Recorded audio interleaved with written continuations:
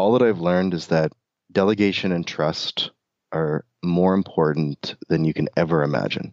I held on to a lot of things because maybe we didn't want to spend the money on an HR manager at 15 people. We just put an HR system in at 15 people, right? So for the first 15 people, we were doing everything in Google Sheets. But after that, we realized we needed a system, so then we ended up putting the work in. But the only way that I'm able to travel full-time in this fifth wheel with my beautiful wife and 2 kids is to have all of the things that were on my responsibility plate over the first 5 years off. And it's to the right people. If we come back to the advice piece, it's take the people that have earned the trust, give them all of the freedom and opportunities to take it over, and you'll be surprised with how great it is. Hey, this is Heath Padgett, and welcome to the RVE Entrepreneur Podcast, episode 163.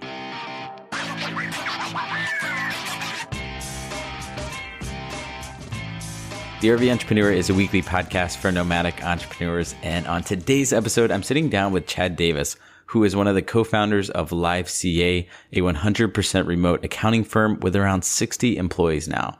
When Chad and his partner first started RVE, it was not actually legal to operate this kind of tax, accounting, all the other types of services they do without a physical address. You actually had to have an address. But instead of deciding against starting this business, he worked with the government agency in charge and actually helped them remake the law and consulted with them on how his type of business could operate fully remote, and really helped pave the way because he really believed in this idea and he knew it would work. In today's episode, we dig into the early days of RVE, the processes his team has created to attract amazing remote employees, and how he's now doing all of this from the road while he's traveling across the country in his fifth wheel with his family. Pumped for you guys to hear this interview with Chad. Without further ado, let's get into it. Chad, what's up, man? Thanks for being on the podcast. Thanks for having me, Heath. Really appreciate it. So let's start with your email reach out to me, because that actually wasn't where I was going to start this podcast, but it's kind of just a fun and random thing, because I think that people don't always reach out in the best way. Like, we get quite a few emails on a daily, weekly basis from people who are, it's like super inauthentic and it's like a templated message. And so I guess, first of all, like, what inspired the email and the way you reached out to us that got our immediate attention and like wanted to jump on a call and chat and everything? Sure. So we spent Christmas in Pismo Beach in California, and it was epic, incredible. I got to spend so much time with my 7-year-old girl, a 3-year-old boy as well. But on that one day, I had taken her to this French bakery that was, 5 minutes down the road to where the campground was. And we were listening to your podcast, of all things. She loves listening to podcasts. She said, "Who's that?" I said, "That's Heath. He puts on a podcast." She goes, "Daddy, why don't you go on that?" I said, "Nah, it's fine." He goes, "Daddy, just do it." So I said, "Well, I'm in a French bakery. Let's go to the truck and just record a quick video so we can get back and see your mother." So that's why the video might have only been a minute, but it was a quick reach out, and it was completely due to Olivia. So huge thanks to my 7-year-old for instigating that.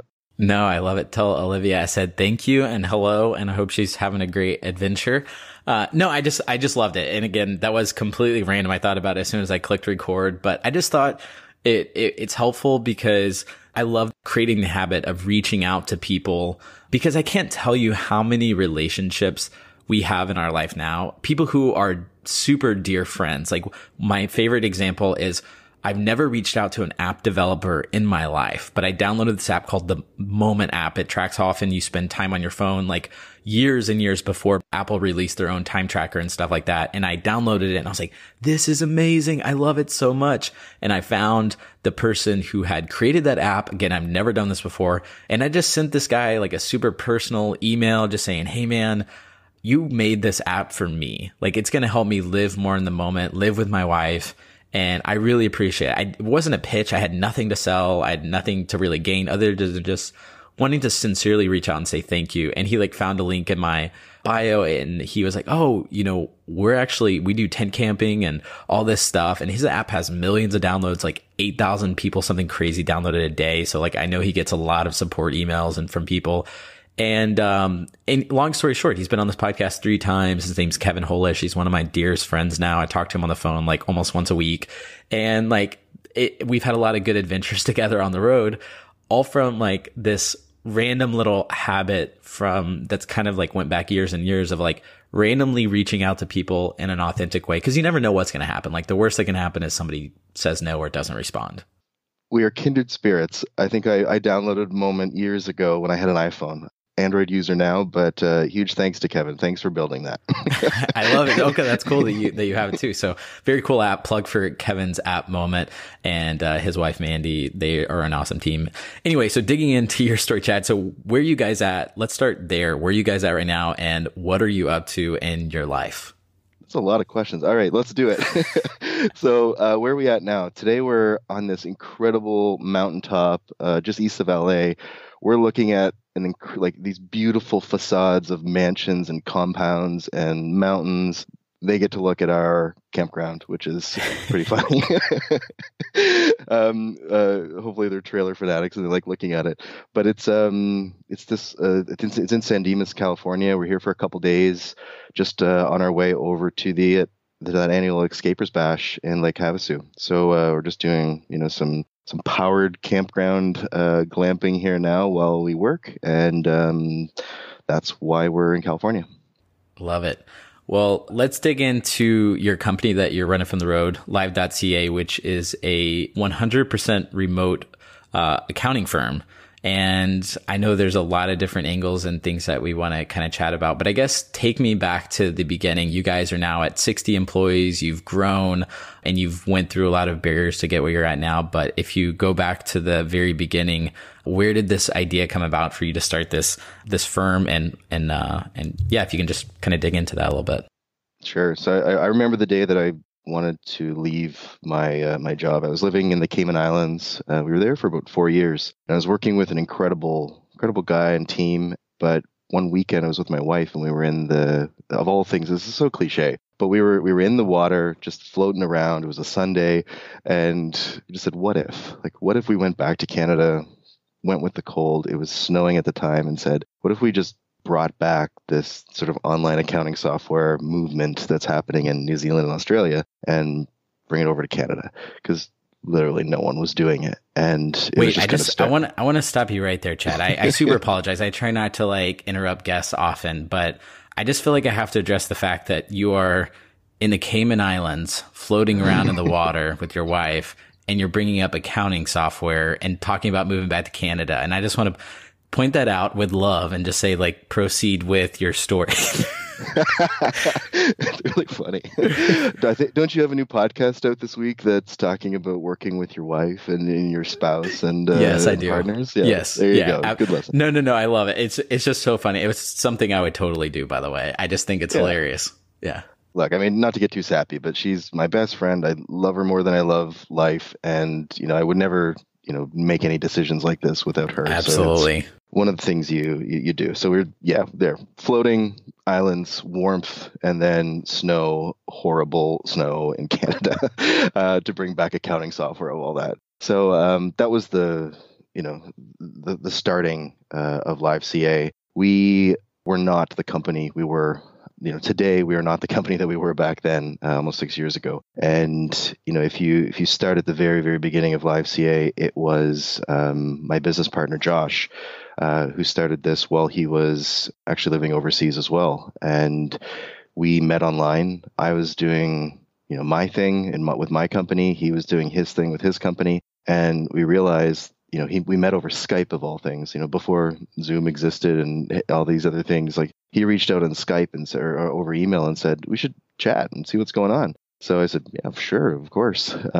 We ended up having, fast forward 3 months, we had a bank account before we had even shaken hands. The first time I met him was when we were creating our partnership agreement. And, 6 years later, and now we've got, an incredibly awesome company that I love working with, and the people are just near and dear to my heart. So this is that's the quick nutshell.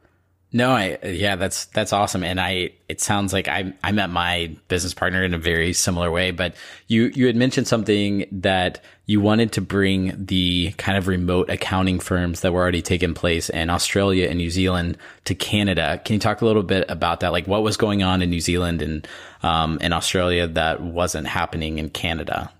Is this where we start losing visitor or listeners because we're talking accounting, or is this where we gain them? I don't know.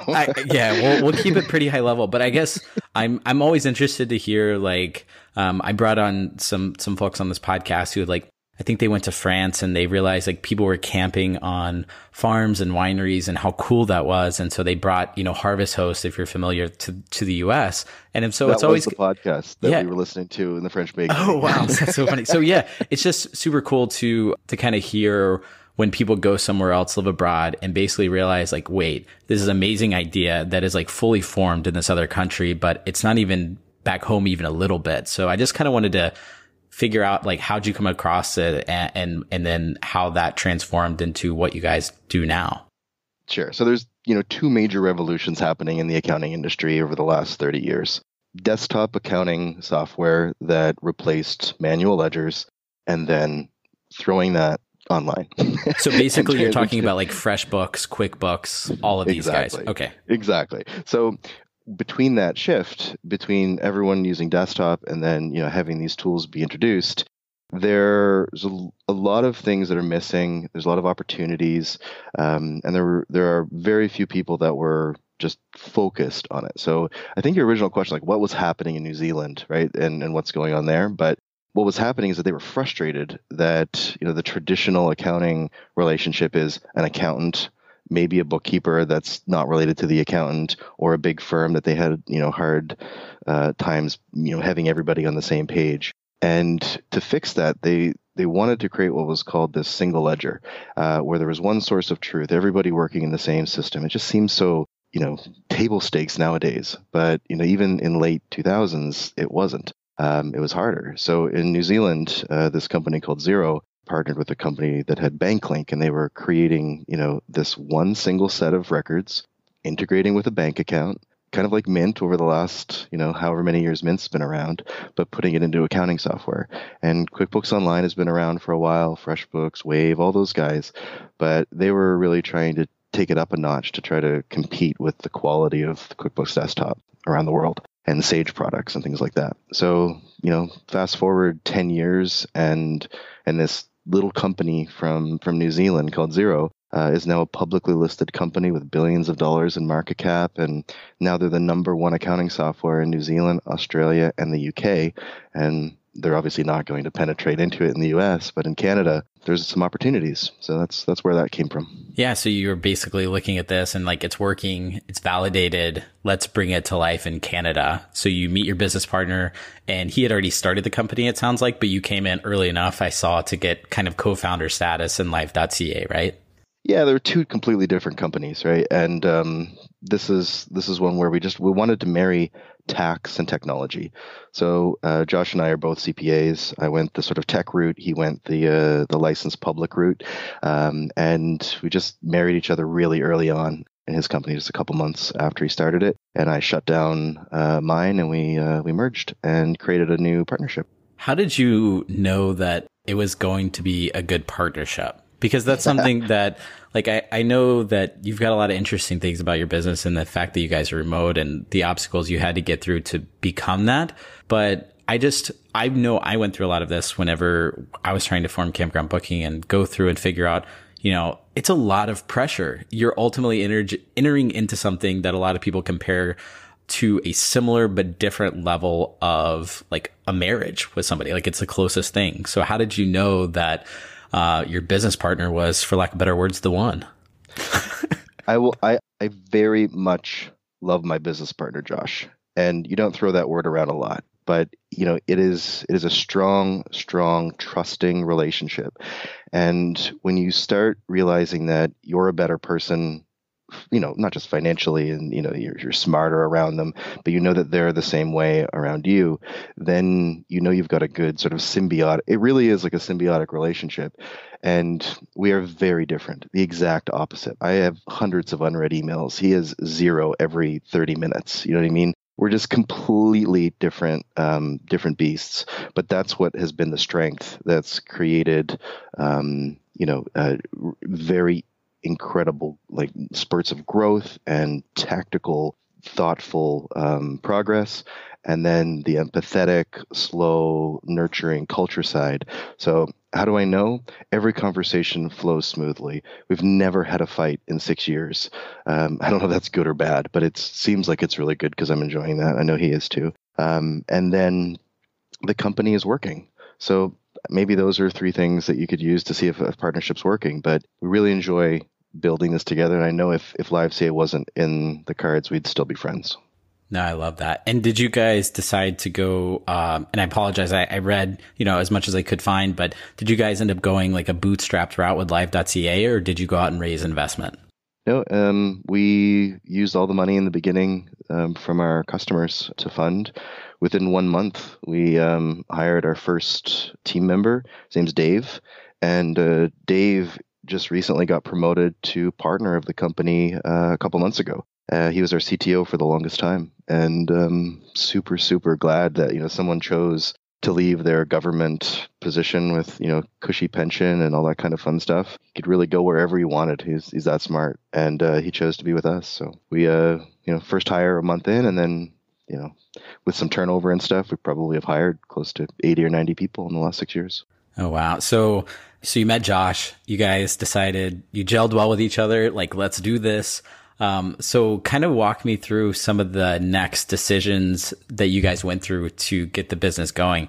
I know one of those decisions was deciding to make the whole company 100% remote, like no office whatsoever. Was this something that like from day one, you guys were really intentional on because you were already traveling and out like living abroad, or was that something that kind of just happened a little bit after the fact? No, it was always the idea. Josh had his reasons, I had my reasons. His reasons were that he loved to travel, right? So he spent time in Tel Aviv, Buenos Aires, Brazil, Canada, Chile, all kinds of places. And that was his, mantra for life, was to travel. Mine, congratulations on the baby number one for you guys too, hopefully soon.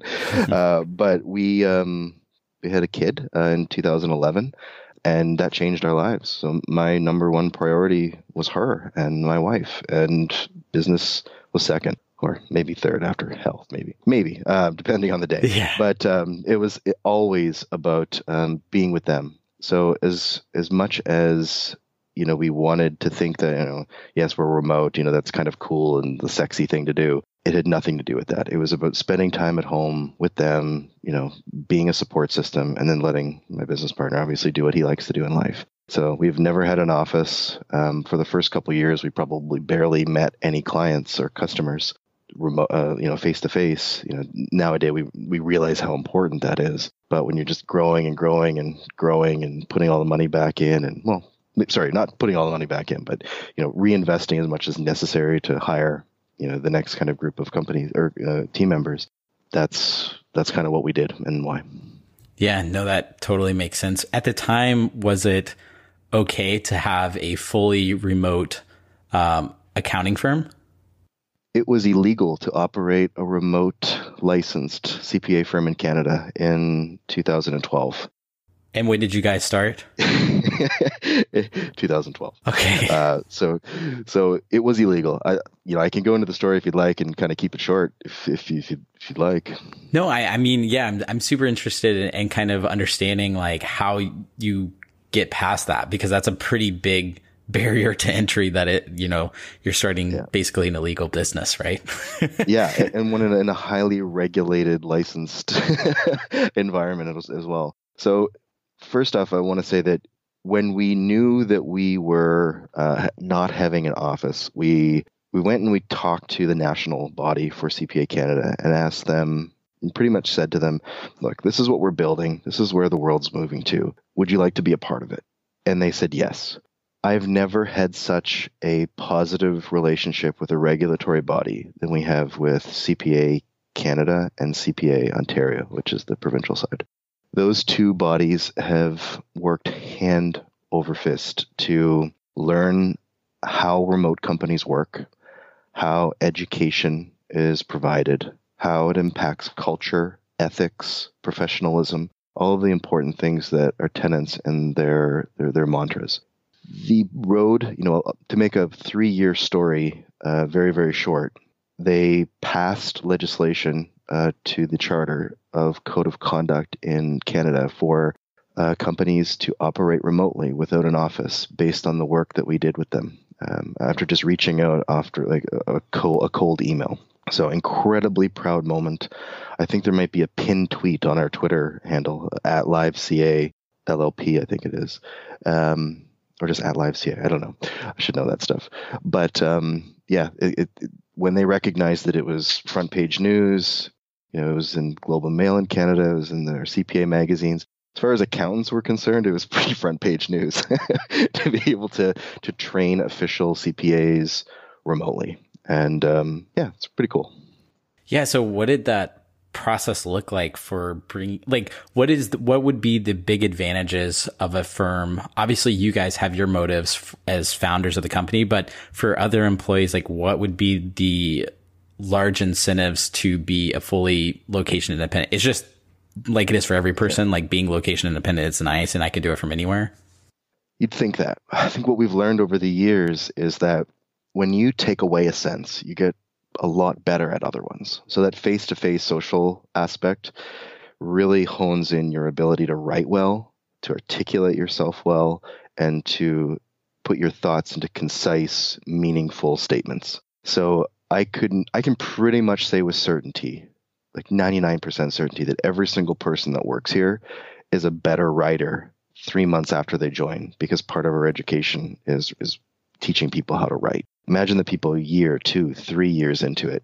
They are incredible writers. They can speak well. They know how to reach out to people. So I think that those life skills of how to talk again is pretty great. I've read some weird stat that some people only talk to other people 12 minutes a day. Crazy. Yeah. Right? So what are some of the things for people, whenever they're reaching out, say through email, because it's so important to, like you said, to be able to articulate yourself in the correct way and not come off in a negative connotation. We're also in this age too, where is it okay for me to throw a smiley face and a professional? I do it all the time. After going to New Zealand, I think I've signed every email off signed off with cheers. It's a good feel. I don't know, whatever. But I guess what are some of the common things that people do wrong when it comes to written communication? Sure, they don't focus on the purpose of the email. So they'll bury an ask halfway through. They won't use short form bullets to put things concisely. Subject lines will be, I don't know what this is, right? If you're clicking on it. We always, start off with pleasantries. Sometimes I think what we also teach people is understand why customers are paying us, and then know their type of communication preferences. And then from there, dictate your emails appropriately. So we have some customers who are, public company CEOs. You send them a one-liner and they love it. Otherwise, you might have, someone that's just starting up and they want an explanation on, why they don't have to sign up for provincial sales tax in British Columbia. Great. Maybe you go into a little bit longer, you link a video, you create a video yourself, you put a lot more education and effort into it. But I think not knowing who you're reaching and what their communication preferences are some of the biggest mistakes people make, and they try to do a blanket approach to everything. Oh, that totally makes sense. So you guys get LiveCA going. It becomes legal for you guys to operate your business now. You start getting customers. And a lot of times I'll dig into how'd you get your first customer and everything, but I kind of want to skip over that a little bit for this particular interview and dig into more of the nuances of building a remote team. Sure. Just because you've 60 employees, they're all 100% remote, correct? Are those 60 employees plus you've got contractors, or are those a mixture of employees and contractors?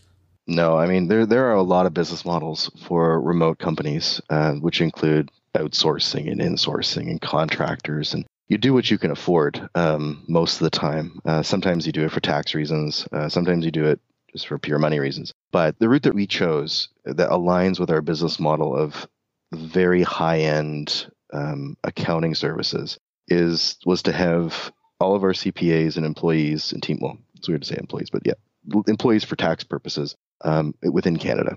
So we have no one overseas. We've never used Upwork. I told you the story already about Dave, the first employee. Like that was all with real money, real benefits. Taxes being paid, all legitimate. And I don't really know where I was going with that, but building a remote team. Actually, what was the original question on this one? To be 100% honest, I forgot, but I've got a follow up. So let's just keep it moving. So with building a remote team, what have you done to keep people really engaged? Because within Campground Booking, like we've been bootstrapping, pouring everything back into the company. We don't have any full-time employees outside of like Paul and myself at this time, but we've had a lot of contractors that we work with. And from my experience, it's kind of hard to keep contractors engaged and things like that. I mean, like we have good relationships and stuff, but I guess like how have you been able to attract really great people to come work with you guys? And like people like Dave have obviously been there for a long time. So like how have you attracted them and retained really great team members? First, what you said is absolutely right, because the definition of a contractor is that they have their own self-interest at heart, not yours. Employees do. They have the company's interest because that's their livelihood. What we found is that when you hire decent human beings, they tend to care about others, and that care translates, like it can most of the time, and we've had to course correct a few times, but it should translate into respect. And I think that the single greatest reason why people join our company is not to be on the forefront of tech or because they need to get their CPA. They can get that anywhere. They do it because when they meet people and members of the team, they realize that it is a really special place. And there is a lot of respect and a lot of care. And it's demonstrated by our hiring process. So it's not, interviews and a decision's made and then you hope for the best. There is, fast forward, a few years, and what we've built out for a hiring process is something I'm so proud of, because it's not something that I built. It's what the team, organically built up over time. So really quickly, I know, hopefully this is okay to go into the details. Yeah, for sure. Let's do it. Yeah, somebody will apply. When we've received over the last 6 years, probably over 20,000 applications to work with us, and we've looked at every single one of them. We use a tool called Recruiter Box ever since day one to manage that in the applicant tracking system. And once someone comes through, the single biggest defining element of whether or not they get an interview or not isn't the resume, but we put 2 preceding questions to test their writing and communication skills when it's not mandatory. So we'll say something like, why are you interested in this job? And what would you do if you never had to work another day in your life? The people that don't respond to those or put one-liner answers, they're automatically, it doesn't matter if they're the best CPA in the world, they're gone, because there's not that empathy and that care there. Every single person that's been hired here has written paragraphs without being asked. The next stage is a one-way video interview. There's Higher View and all these other nice, bigger ones nowadays. But we use this smaller Canadian company called Kira Talent. They're big in the university scene for screening applications. So we send a one-way video application. They fill out these 30-second videos, just answering a couple questions. And then once they finish, the notification gets thrown into Slack, and there's 3 people that look at those. And we use, some emojis at the bottom if it's plus or negative. And then, if it gets a couple pluses, then we go to the interview stage. Boom. Once the interviews are over with 2 people, then we go to trial work days. Now, this has been the single biggest defining moment of our hiring process, these trial work days.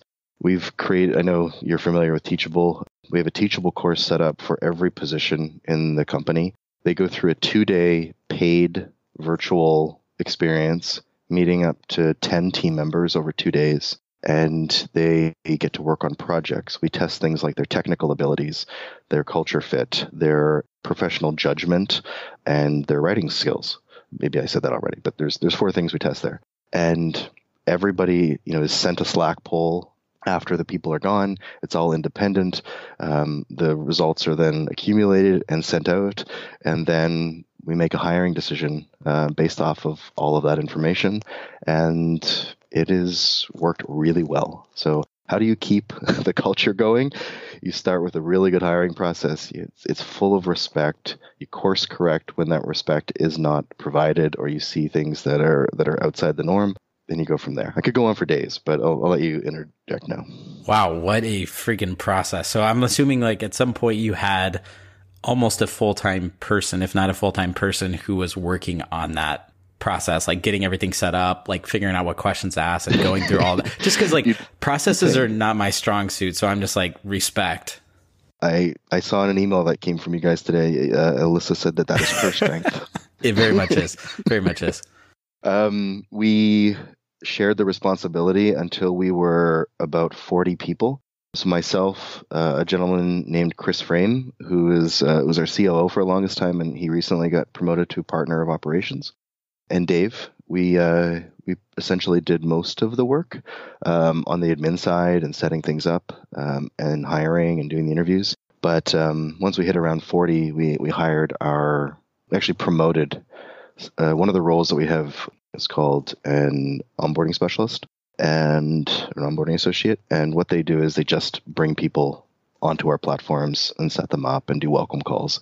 One of this woman's name is Brianna, and she was so good at those calls and just loved life and is an incredible human being. And she ended up being the perfect fit for our HR manager. So now she's the HR manager, and our entire company is better for it because now I'm not in charge of it. I love it. It's for kind of shifting from y'all's team processes into your role with the company and how it's changed over time. How have you balanced like the demands in your role as co-founder and then growing a team? And then at some point, like you're wearing so many hats. So I guess it's like, what advice would you have for somebody who is in a growing company or their business is starting to like grow past the demands of what they can do on a day-to-day basis, but maybe there's not either a ton of funds or maybe there's limited funds? I guess just like what kind of advice would you give from what you've learned on how to respect your own time and not burn out, essentially? There's so many opinions on this. So not that I can add anything better, but I guess I could tell the story of me specifically. All that I've learned is that delegation and trust are more important than you can ever imagine. I held on to a lot of things because maybe we didn't want to spend the money on an HR manager at 15 people. We just put an HR system in at 15 people, right? So for the first 15 people, we were doing everything in Google Sheets. But after that, we realized we needed a system, so then we ended up putting the work in. But I think the way, instead of getting off on a tangent there, the only way that I'm able to travel full-time in this fifth wheel with my beautiful wife and 2 kids is to have all of the things that were on my responsibility plate over the first 5 years off. So that's everything, right? It's HR, it's support for customers. I'm still in sales with my business partner Josh, so that's one of the areas we're still putting a lot of effort into. Running, the treasury departments, paying employee expenses, dealing with payroll support, creating new teams.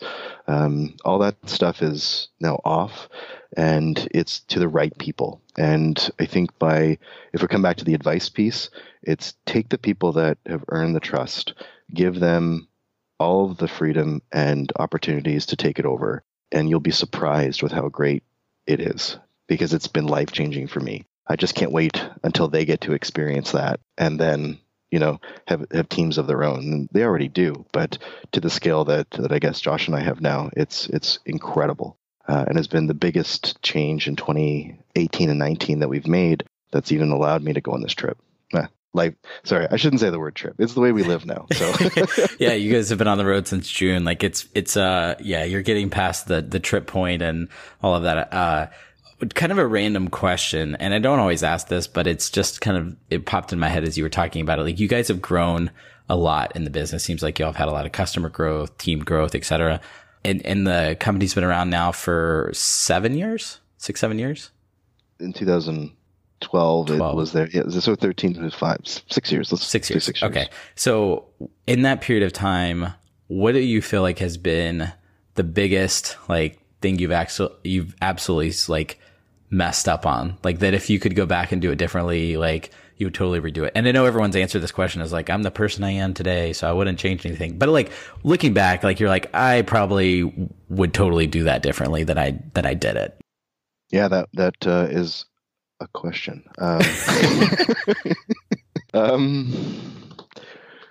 This sounds probably very cliche, so maybe I'll give you a tactical one and a cliche one. The cliche one is, I wish I would have spent more time on my health, because for years I just gained more weight than I should have. And just recently, in the last year, started taking it more seriously, to a point where I barely ate vegetables for 3 years. And then now, like, can't get enough of Brussels sprouts. Like, my mother would be so happy. But like, health is so important. So when you're growing and you're grinding and you're not taking time for yourself, like exact polar opposites from my business partner. He runs every day at 4 o'clock. At 4 o'clock, I'm going to hug my kids, but I should be running, right? So it's a very different life. On the tactical side, from a business perspective, beyond the delegation piece, which I wish I would have done earlier, is try to put more emphasis on the data understanding our profitability. So we had different types of customers. We had different types of engagements. I know we didn't talk a lot about Live CA and like what our mantras have been and like our pillars, but we price up front and we don't use hours as a basis of remuneration. So defining scope creep in that environment is incredibly important, and we didn't do it a lot. So quick little examples like, hey, I'm going to add a credit card. Sure, let's just add that into the accounting system and start processing receipts for it. What we should have said in the beginning was, this includes pricing for 2 credit cards. When it goes to 3, we will rescope. We didn't do that for years. So I think if you're going to, operate in an environment that isn't, a repeatable, scalable, like a course or something like that's a product, but it's a service, you would definitely need to put more emphasis on scope creep, defining your proposals, selling the defined limits of what you're doing. And even though you might not get a lot of business because of it or whatever, you're going to make it so much more profitable if you understand the data that's defining those limits. Yeah, and I think a lot of people probably are going to maybe struggle with that too, especially if you feel bad about saying no, or like realizing like, oh, I did this for free for so long, but now I'm charging for it. It feels weird. So it's almost like laying down the law. And I'm bad at that. That's something I've even noticed with just like onboarding customers for campground booking. It's like for a long time we were doing like free onboarding for our parks because it was like, well, we just need to get as many as we can. And then at a certain point, I'm like, spending 2-3 days onboarding this account, giving them free training and everything else. Like, we gotta be charging for this. Or just, bury it in the pricing, right? So it's not something that is a contention point. And like, I'll be straight up, like, we don't charge for setups, and we're setting up things like, Xero and Receipt Bank and HubDoc and Expensify and point of sale systems, just everything. But it's all part of the service. So it's not like we're saying on a line, setup price $2,000. It's kind of all encompassing. So that's what's worked for us a little bit better. Totally. No, that makes sense. So at what point, so you guys moved back to Canada, you're running your business from there from 2012 to 2017. And, at what point did you start thinking about like hitting the road? So it sounds like y'all lived in Cayman Islands for a while, went back, got the business going, really focused on that for a while. And then like, when did the whole, like, let's go buy a fifth wheel and hit the road thing come into the picture? My wife, her name's Olga. She's awesome. She's going to be at that Escapers Bash. Everybody say hi. I owe everything to her for this RV side of our life, because on Father's Day of 2017, she took me to an RV dealership in Nova Scotia, Canada, where we're from. And we went in because we wanted to rent one. And we found out that the rental price for a little Class C was like $1,500 a week. And a bigger one was, 2,500 or $3,000 a week. And we're like, whoa, that's amazing. I want to own a rental car company now. But so as we were talking to the salesperson, I said, can you show us that side of the lot? Like, what are these things? And he's like, let me show you a 21-foot, pull behind. And I said, sure. So we sat in that thing for 2 hours trying to think if like our life would like be like this for a summer. And then I said, what are those ones over there? And he showed me this 32-foot one slide little bunk thing. And we bought it on the spot. And he was so surprised, but we just bought it. And then within a couple weeks after the PDI, we took off and we did a cross-Canada tour last summer and included the U.S. We went down to the Badlands and like Walled Drug and all that stuff and Mount Rushmore and Field of Dreams. But we went up back through Banff and Jasper and then back to Halifax. And we did that all in 6 or 7 weeks. And we're like, oh my God, this is so fun. I really, really like this. What can we do? So then we spent the next 3 to 4 months researching and just watching YouTube. And my goodness, and what a rabbit hole that is. Some great people putting out some amazing content, but you just get lost in it. So we just got super inspired by them and seeing what they can do with families. And then ended up going and we're in the, we bought a new truck. So we went from a 1,500 Dodge Ram to a 3,500 Dodge Ram. We went from that 32-foot trailer and we traded it in and bought a 42-foot Grand Design fifth wheel, which is great. And now we're on the road. I love it. What's the transition been like for you guys? It's like everything was obviously remote, but like, with you guys moving around a lot, like how has your time and how you've prioritized things changed? It's not that different than when I was home. It's just a lot cooler and visiting better places. So the unit that we got was a 367 BHS.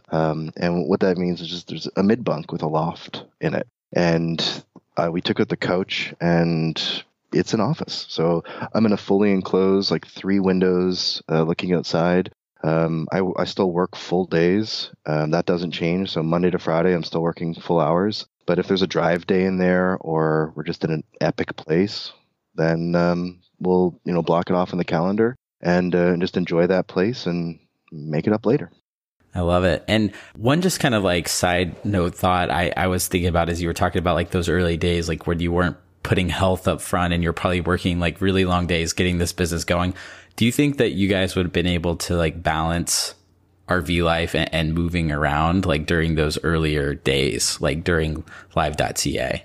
Or do you think you don't? No, because for all the people that have, just spent a lot of time doing something they really love, regardless if it's in business or personal, you put everything into it. And all of those badges of honor that people put for like 18 and 20-hour days, yeah, it's necessary in some circumstances because if you don't do it, you're not going to have food on your table, and that's really bad.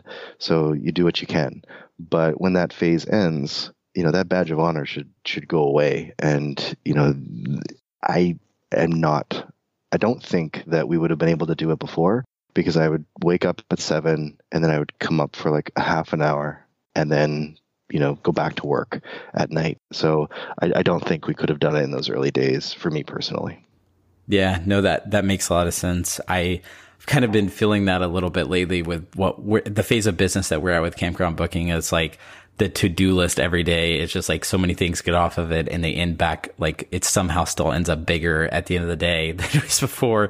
And yeah, how are you coping with that? Well, I mean, right now we're stationary, so I'm working just all day. But at the same time, I think one thing that I was kind of feeling towards the end of our time on the road was a big conflict in these two big values I have. This value to explore and be in awesome places and to travel with Alyssa and live our best life, for lack of better words.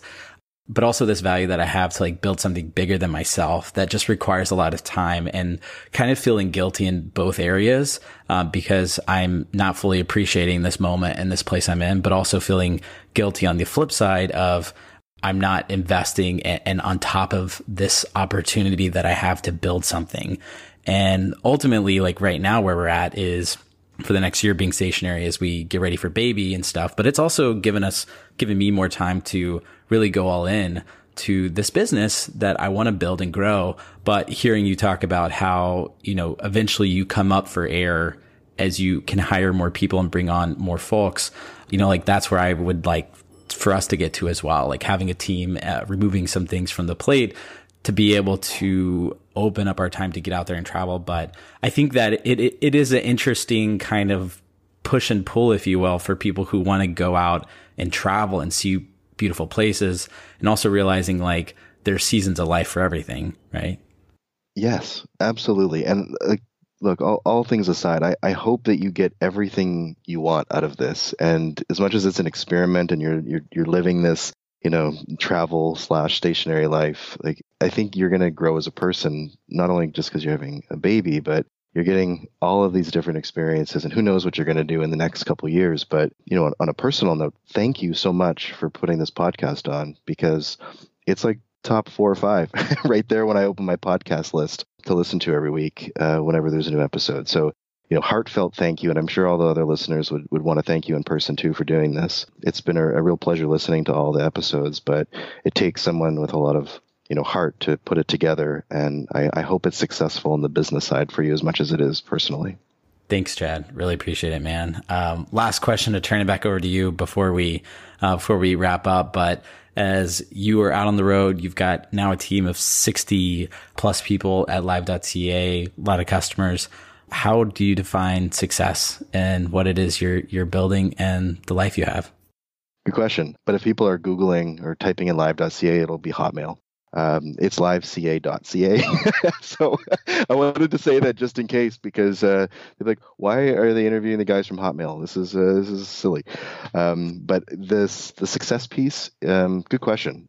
I think it comes down to, for me, my kids. There's so many cliche answers here, but when it comes to what's really important, it's like if I can be a pillar that allows for my daughter and my son to be a good human being, and we're giving them these experiences and teaching them like not to live in their iPads and talk to people, get dirty, explore, be curious, like learn how to learn, and just be like really, really good humans. That's all I want out of this life, from a like superly selfish way. On a bigger end, the people that are around me, like my wife and family, if they really love me at the end of my life, however long it lasts, that's success for me. That's an awesome answer. And where's a good place for people to connect with you online or follow you guys on social media? Sure. So our website is liveca.ca. There's a bunch of videos of our team retreats that we had down on our team page. And then I'm kind of chronicling just some fun photos for our family and friends on Instagram. And my handle is Chad Davis CDN for Canadian. So Chad Davis CDN. Love it, man. Chad, thank you so much for coming on the podcast. Appreciate you having me, Thee. Thank you so much. Hey guys, thank you so much for listening to that episode. If you want to go say what's up to Chad, go to liveca.ca. You can check out his company or hit him up on the gram. The gram, that sounds so stupid. Instagram, you know what I mean. Thank you guys so much for listening to this podcast. Y'all are amazing. Just as a quick side note, if you listen to this and you're out on the road, I'm jumping on a plane. Alyssa and I are jumping on a plane tomorrow morning at 6 a.m.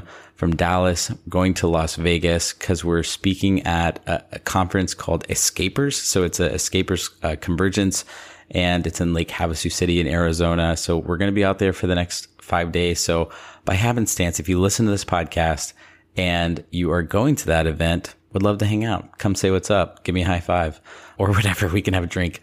Anyway, this podcast needs to end. Thank you guys so much for listening. I'll see y'all next time on the RV Entrepreneur Podcast.